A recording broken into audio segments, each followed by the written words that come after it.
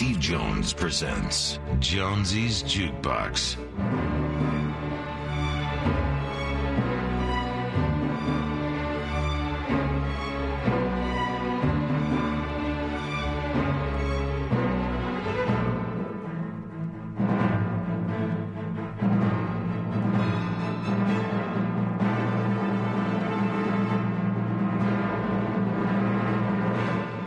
You're listening to Jonesy's Jukebox on KLOS. That was the Rolling Stones, Loving Cup from Exile on Main Street. And before that was Iggy Pop, Gimme Danger from Raw Power. Yesterday was Mr. Pop's birthday. He was 72. Happy birthday, Jimmy Osterberg. It is exactly 9 minutes after 12 bells on a lovely Monday, Southern California. And that's about it. We're here with Don Felder. How are you? I'm doing great. How are you? Oh, I'm doing fantastic. Thank you. No, I only told you, I was telling you earlier that I have a horrible English accent because I was just in the UK for a couple of days doing press. Yeah. So you got a new album out? I do, yeah. And do you sing? I do. I sang everything on this record, yeah. And you're going to tour with this record? Yeah, I've been touring for, over 10 years. You like singing? I prefer playing guitar, but I love to be able to sing, write, and play. You know, that's something that I respect the most in an artist that writes their own songs, sings their own songs, and plays their own songs. Yeah, nice one. And you got on the title track, you got Slash playing with you. Yeah, he lives down the street from me, and I actually wrote one of the verses in that song, American Rock and Roll, that mentions Slash and Axl Rose and Guns N' Roses for that period where they were just off the charts. And so I said, it'd be really nice to have Slash come in and just play a couple of licks in that verse. So he lives down the street from me. He popped in with one day with a guitar in his hand, and I plugged in a guitar. And the next thing I know, an hour later, he and I had played all over the whole record and just put it together. It turned out really well. So you did the record at your house? I have a studio in my home. I've had a studio in my house since 1980 or something like that. Yeah.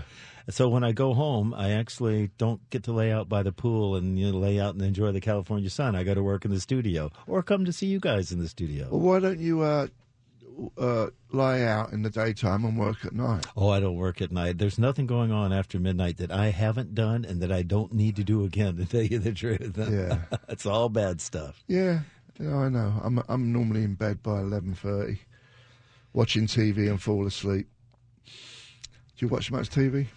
Yeah, I turn it on, but I usually fall asleep by 10 o'clock, 11 o'clock. Yeah. I like to have the noise because I get so used to it on the road when you hear elevators and hallways and cars going, so I just have superfluous noise going on. Well, what I got is I have a fan. What's his name? What's his name? What's her name, Fanny. I should say? Fanny. Fanny, ooh. Sounds interesting. No, but I like that noise. Yeah. That from a fan. I don't want the fan on because I want a fan on. I just like that. You don't hear nothing outside. Is it an oscillating fan that goes back and forth? One of those old school? Oh, those are great because when it aims at you, you can hear it a little better, and then it turns. Yeah, that's great. Yeah. I love that. Yeah. And I've got one hidden in case one breaks. A spare fan. Yeah. All right. Yeah. How many songs did you write in the Eagles? Wow, that actually wound up on the records? Yeah. I think I had like 6 or 8 songs, something like that. I'm not sure. But like for the Hotel California record, I think I wrote 15 or 16 song ideas and gave copies to everybody, but only 2 wound up on the record. One became Hotel California and another one became Victim of Love. So, but there's 14. As a matter of fact, I should go back and find those tracks because I bet you there's some good song ideas in there. I'm I sure should there go back is. and redo them, yeah. See what you get from coming on there? Yeah. As a matter of fact, I wrote what became later the song Heavy Metal for the Long Run record for Joe and I to play all those guitar parts and those harmonies together and solo against each other as a follow-up to Hotel California. Yeah. And we never got to the point where we had enough time to finish all the tracks on that record before we just strangled each other. So we had to get out of the studio and go on the road. Yeah. And it laid there dormant until somebody called me from, I think, Universal that was making that movie, Heavy Metal, and said, come look at this movie. And I went and looked at it, and the next thing I know, the guys asked me to write a song for it.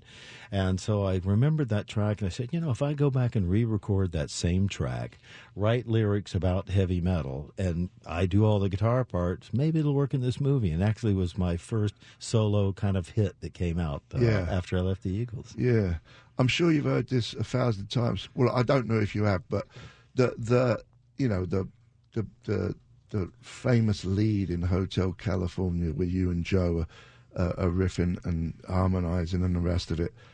How did that come up? Did you sit down and just sit down and work it out before you, or did you figure it out in the studio? Well, a lot of that, I wrote a demo. When Joe joined the band, he and I had been playing off each other in these shows like Joe Walsh and Friends, which if you go on YouTube and Google that, you can see Joe and I doing that stuff together live before he joined the Eagles.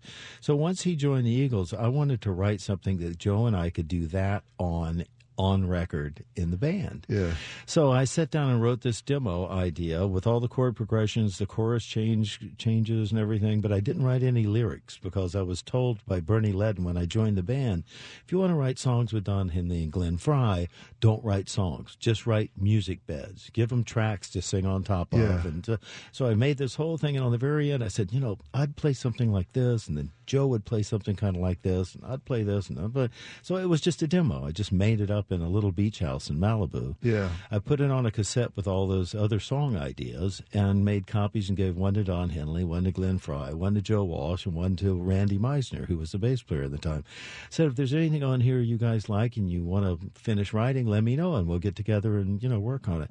Henley called me a couple of days later and said, I like that song that sounds kind of like a Mexican reggae. Yeah. And I knew exactly what he was talking about. Yeah. So I went, great. We went in the studio. We recorded the track 3 different times.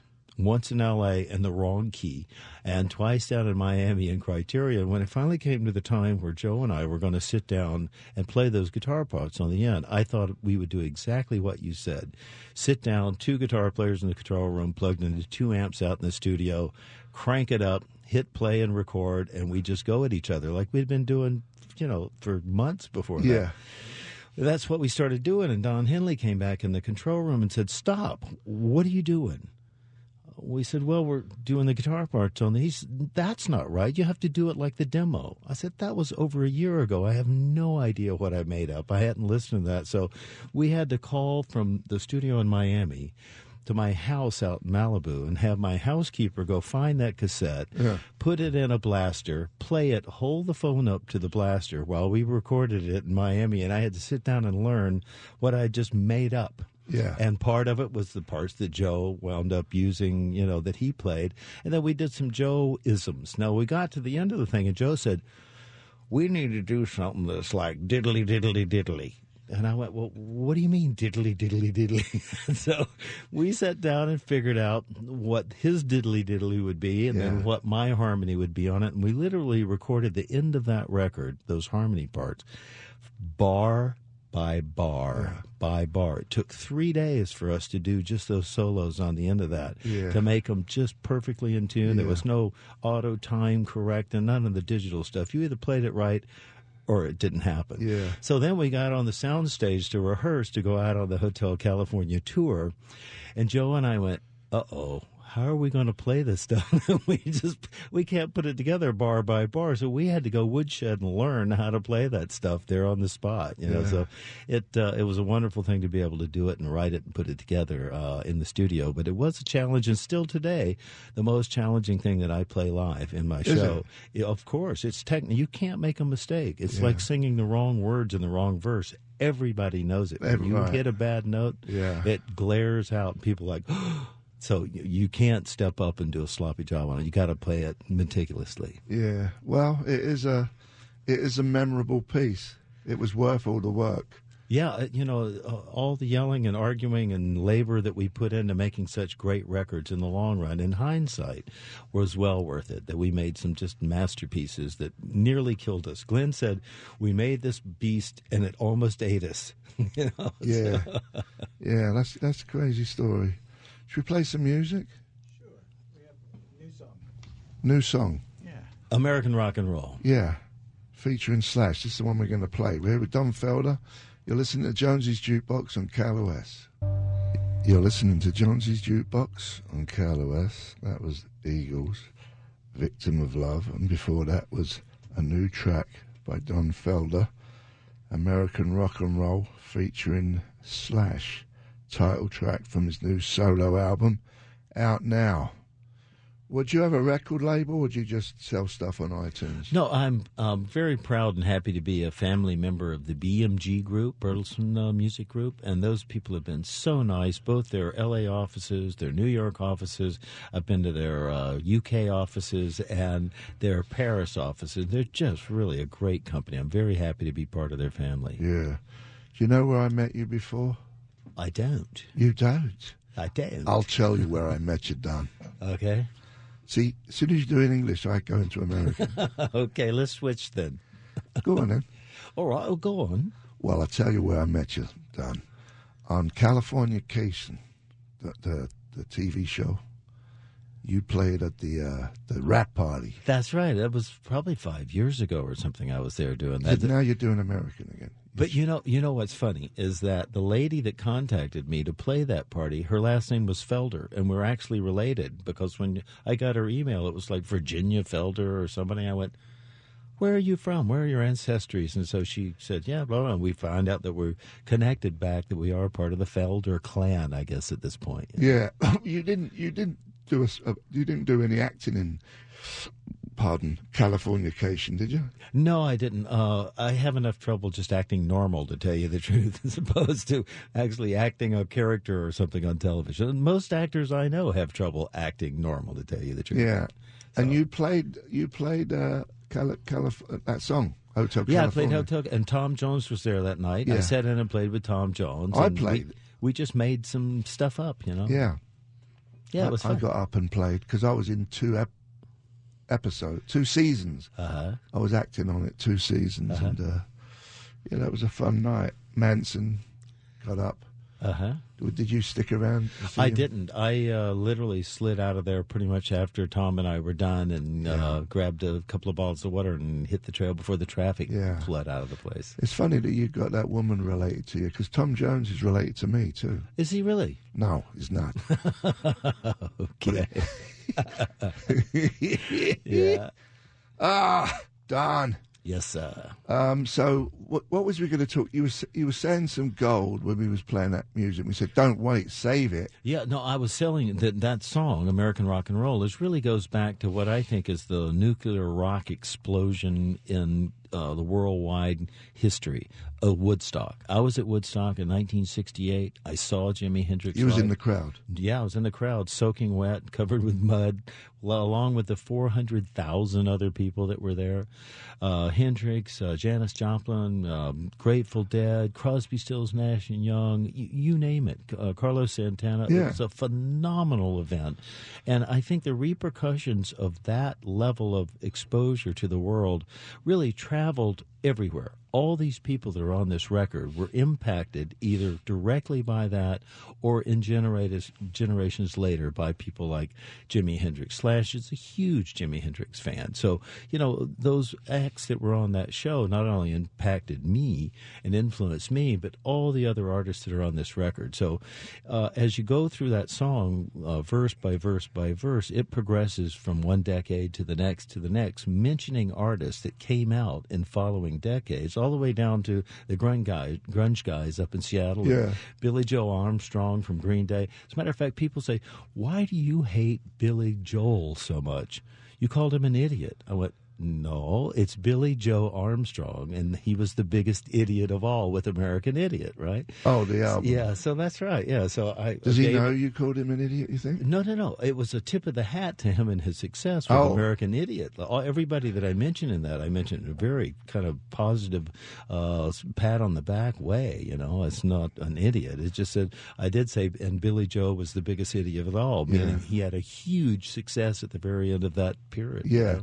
Out of all the did you watch all three days and nights at Woodstock? Well, what I can remember, amongst all the other things I was consuming at the time, I think I saw all What are you three saying, days and Don? nights. What are you saying, Don?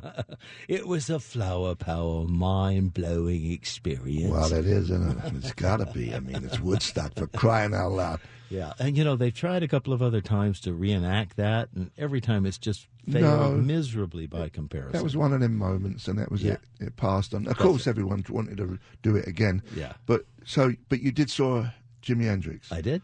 And what did you think of him prior? Had you seen him or anything prior to that? No, I'd heard his records, obviously. Okay. But live, his energy was absolutely phenomenal. As a matter of fact, I just did a thing for the Metropolitan Museum of Art in New York City. Yeah. I did a show there about 4 years ago with me and Steve Miller. At the end of my show, I always play Hotel California. Yeah. My guitar tech comes walking out from the wings carrying that white double neck, and the crowd sees it and just goes, yeah!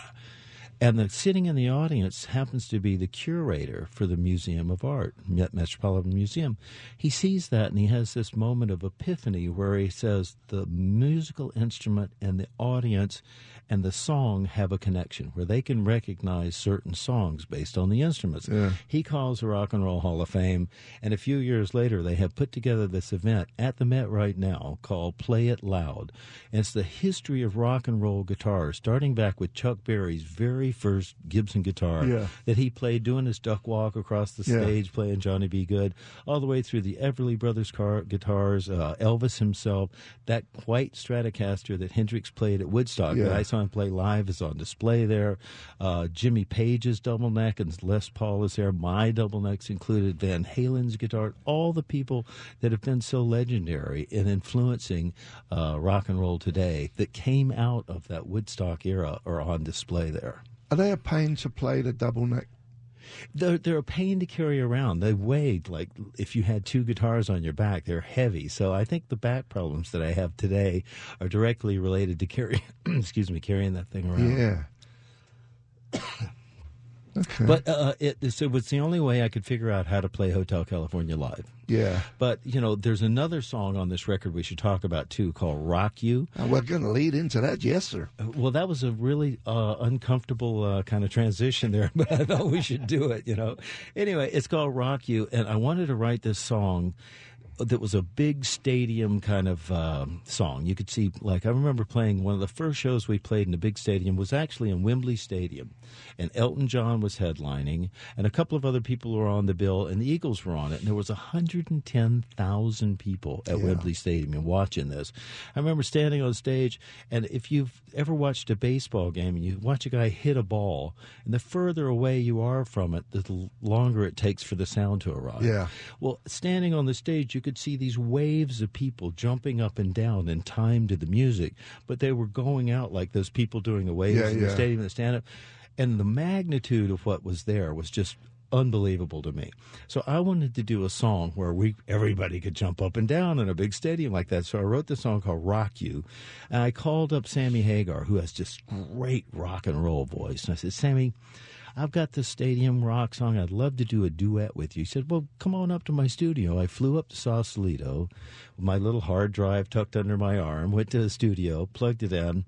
He comes in, and 45 minutes later, I've sung a verse, he sung a verse, he sings part of the chorus, I sing it. We just put this vocal together.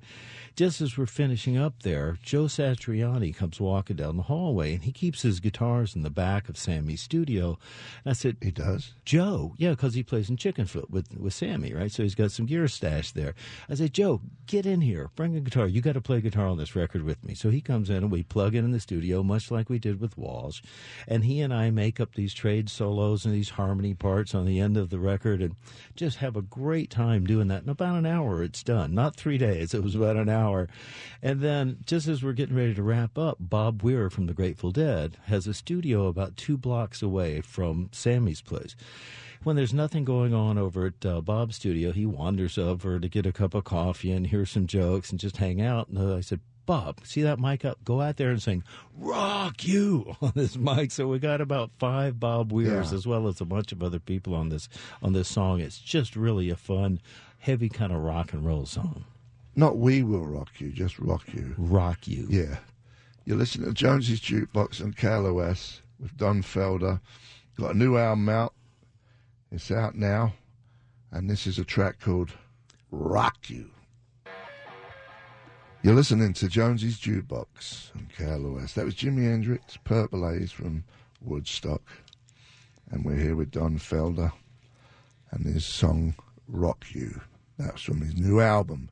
What else you got? You got any info there, Don? Yeah, I just got, really when I started to make this record, I wanted to just have a rock and roll party in my studio and invite people that I knew were really fun to work with, great players, and could make this record pretty much just having a party together.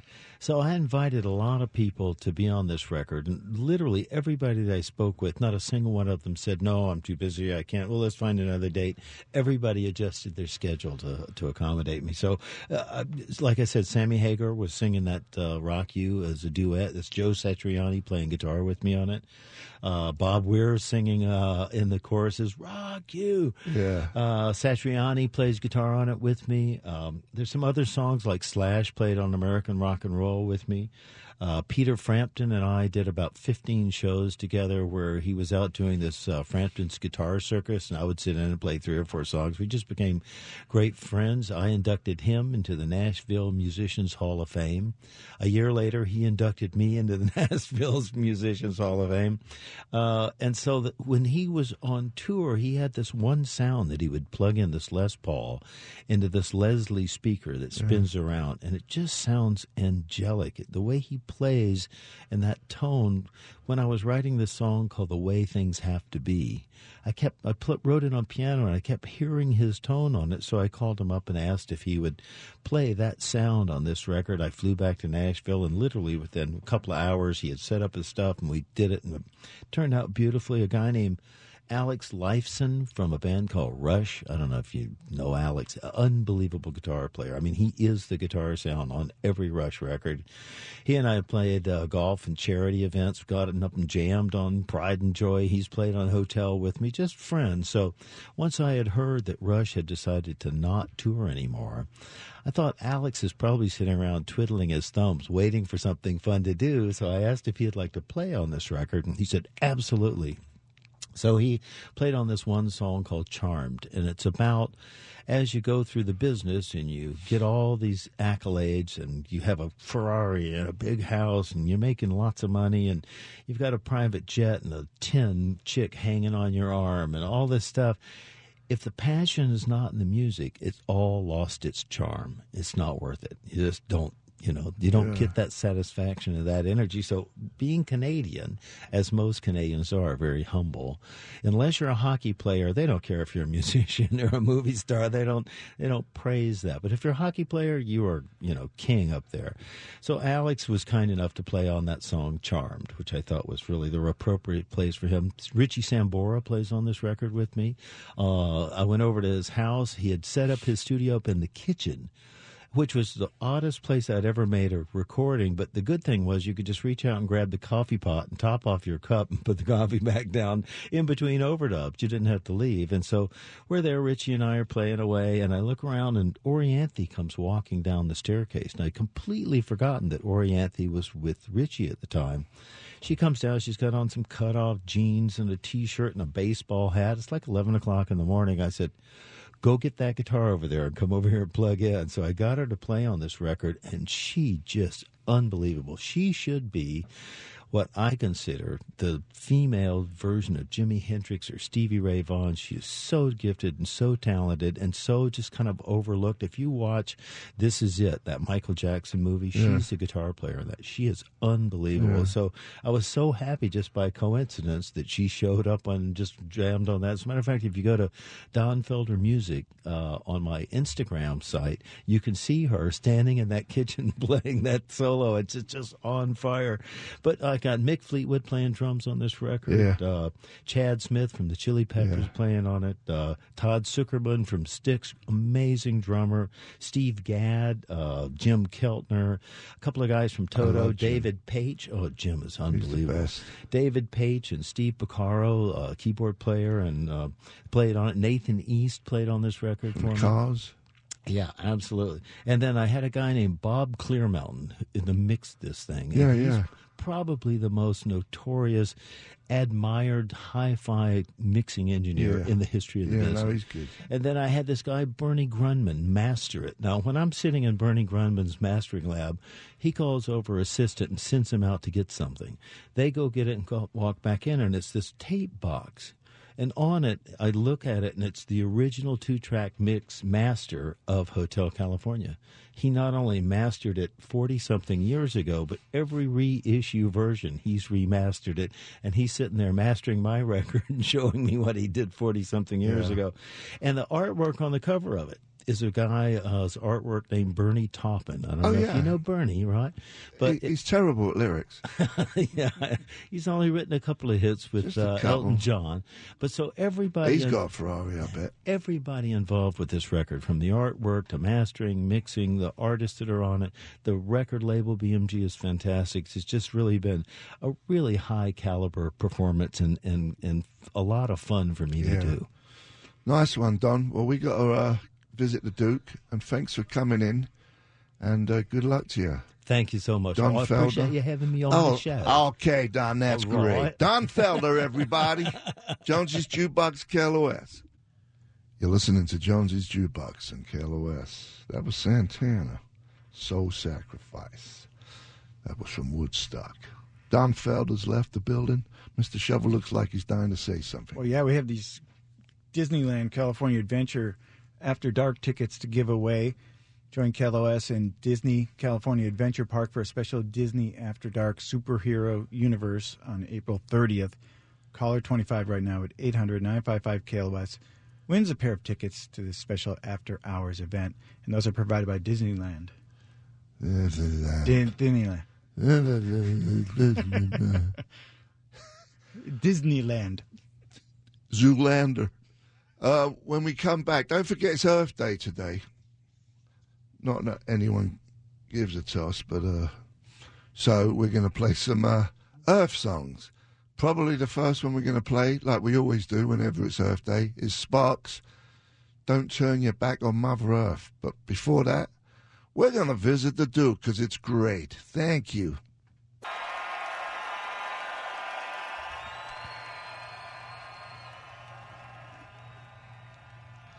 You're listening to Jonesy's Jukebox and KLOS. That was Neil Young and Crazy Horse. I'd say it was crazy. Like a Hurricane live. Beautiful. To the last note. Just the end of the world. Then we had the Neurotic Outsiders. That was Planet Earth. That was sung by John Taylor. Neurotic Outsiders, if you're not aware of them, it was me, John Taylor, Duff McKagan, and Matt Sorum. And that was obviously Duran Duran song, Planet Earth. Doors, Not to Touch the Earth. Sparks, Never Turn Your Back on Mother Earth. We're going to visit the Duke, and but before we do that, we've got a little contest. Yeah, we're still doing 5K Fridays, so we'll take caller 25 right now at 800-955-KLOS. You get in the running for the $5,000 we're giving away every Friday at 5:30 with Gary Moore, and you win tickets to Heart and Joan Jett at the Hollywood Bowl September 9th, and those tickets are provided by LNHS. Watching Chelsea on the box here, making hard work of it, playing Burnley. It's 2-2. I mean, this is a good game. If we, Tottenham lost, Arsenal lost. If we can win this, we can go up. Definitely, I think, ending fourth place, which is what I would be happy with if we can just get in fourth place. But we are making a meal of this, man. 2-2. 68 minute. Pray for the Blues. Please help me. Play for that earth that they're playing on. There's earth underneath that grass. Mother Earth, please help me. We're going to visit the Duke. When we get back, we're going to play some more earthy songs from Mother Earth and your mother. See you in a minute. I don't know if you noticed, but he did say Mother Nature in it. That was the only thing it had to do with Earth Day.